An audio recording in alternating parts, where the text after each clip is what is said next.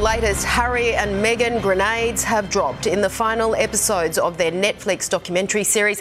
Harry has described the explosive crisis talks about the couple's plans to step back from royal duties, claiming he was terrified when William shouted at him and that Charles told lies while the Queen watched on. In a moment, reaction from Buckingham Palace, but first, here's David Woywood. Good morning. Yes, the Sussexes really ratcheting up the criticism of the royal family in episodes 4, 5 and 6 of this Netflix docu-series. The pair now actively pointing the finger at senior members of the royal family for planting negative stories about them in the press, and Meghan and Harry say it pushed them to the brink. They promised to tell all and they didn't hold back. The lies, that's one thing. Kind of get used to that when you live within this family. Harry and Meghan laying it all on the line. But what they were doing to her and the effect that it was having on her, like, enough. The most shocking revelation, the slanging match at Sandringham. What was said when Harry wanted out of the royal family. It was terrifying to have my brother scream and shout at me and my father say things that just simply weren't true, and my grandmother, quietly sit there and sort of take it all in. For the Sussexes, this was about setting the record straight, giving viewers an insight into how the firm operates. There's leaking, but there's also planting of stories.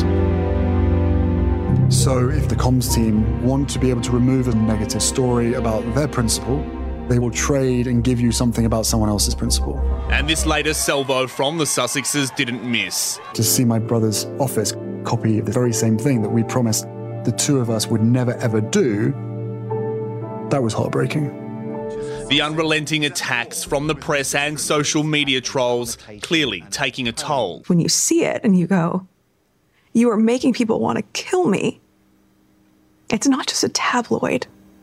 It's not just some story. You are making me scared.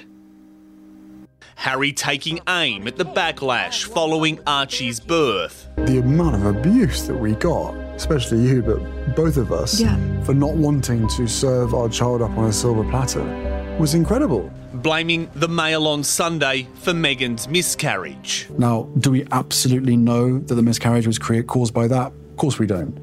But bearing in mind the stress that caused, the lack of sleep, and the timing of the pregnancy, how many weeks in she was, I can say from what I saw, that miscarriage was created by what they were trying to do to her. The series, though, ended on a lighter note. Images of the Sussex family enjoying their new life in California, including never-before video of a newborn Lilibet. There's times when I've been angry, but I can't be that angry because I genuinely feel that I and we are exactly where we're supposed to be. Long before you came, so which way is the wind blowing? We've made it to the other side. Now, all of these claims are proving to be ratings gold for Meghan and Harry. The first 3 episodes of this series has racked up a whopping 81 million views worldwide, and no doubt they will be hoping for a repeat with these second 3 episodes. In London, it was business as usual for the royal family as the final episodes of the Sussex docu-series were released. Hugh Whitfield has reaction from Buckingham Palace. Just hours after millions of people right around the world had started watching the Netflix drama, the royal family was out showing a united front at what is fast becoming a traditional carol service at Westminster Abbey, hosted by the Princess of Wales. From the King and the Prince of Wales, who were both there, they were perhaps carolling, but also probably saying a few prayers that all of this goes away. We knew the relationship between the two brothers was strained, but those negative and at times damaging front pages regarding that relationship now appear to have been proven true by Harry himself. Some here are saying Harry has betrayed his family. Well, he's called the king a liar. He said he's terrified of his brother for shouting and screaming at him. I don't think it really washes. I think it's explosive stuff. So I think we've got to see it as a one-sided story. This is the view according to Harry and Meghan. This is what Harry said happened in that room with his grandmother, the Queen, and his father, the Prince of Wales. We haven't heard the other side of the story. I think this is a real nasty, resentful 6 hours. But what's fascinating is that it's interspersed with a lot of kissing and emotion. And it seems that, we're seeing very different sides to them. Officially, there is no comment from Buckingham Palace, and we're unlikely to get any ongoing commentary from the palace. Harry in the documentary talks about how he finds some of the family gatherings, like Christmas at Sandringham or the carol service at Westminster Abbey, as weird. He has not much of a chance now, you'd think, of being invited to any of those weird events in the future. The government's power price plan is facing fierce backlash from major energy giants, with warnings capping gas will trigger blackouts. Live now to political reporter Rachel Baxter in Canberra. Rachel, who is hit out now?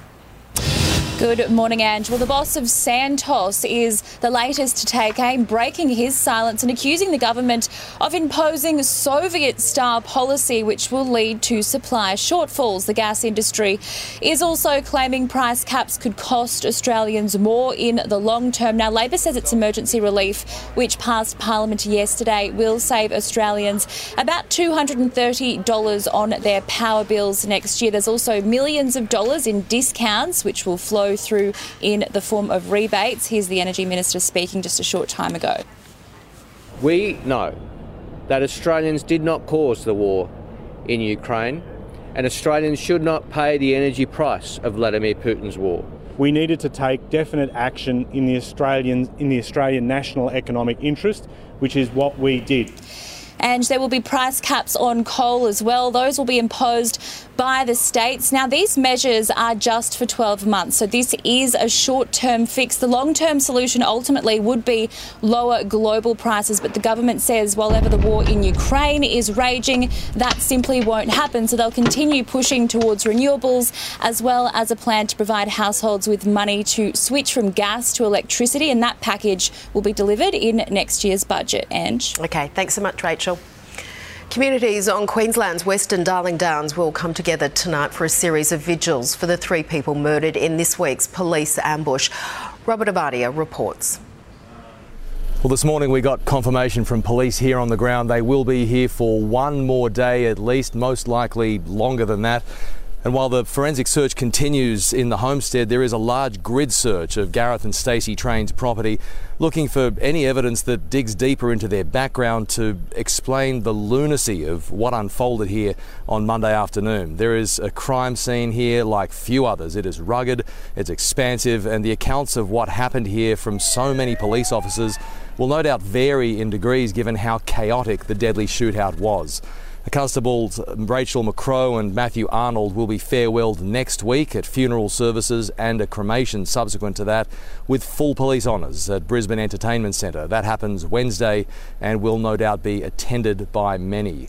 That could well be the first public appearance we see from the officers who survived. Constables Randall Kirk, whose car was riddled with bullets as he escaped the shootout to raise the alarm, and Constable Keely Bruff, who heroically remained on scene, surrounded by fire, to provide intel for her colleagues as they rushed here for backup. Fundraisers continue around Queensland for the families of Constables McCrow and Bruff. Queenslanders are giving generously, still shocked by the sheer brutality of what unfolded here. Tributes and memorials will continue today across Tasmania and the rest of the country, 1 year on from one of the state's darkest days. Grieving family members laid flowers and shared special tributes at a commemoration of the Hillcrest Primary School jumping castle tragedy. 6 children were killed when they were hurled 10 metres into the air by a freak gust of wind. New South Wales residents are being told to throw out a basic food item from a leading supermarket because it's potentially toxic. Costco's Riviera Farms branded baby spinach has been declared not safe to consume after links to possible food-related toxic reactions. Affected products were sold at the chain with an expiry date of December 16. 9 people across Sydney have required medical treatment after eating it. A hot air balloon has made an unusual stop in Melbourne. The balloon was spotted landing in Walter Street Reserve in Ascot Vale. Residents saw the balloon flying low before touching down. Authorities say everything was in order, but it still surprised the locals.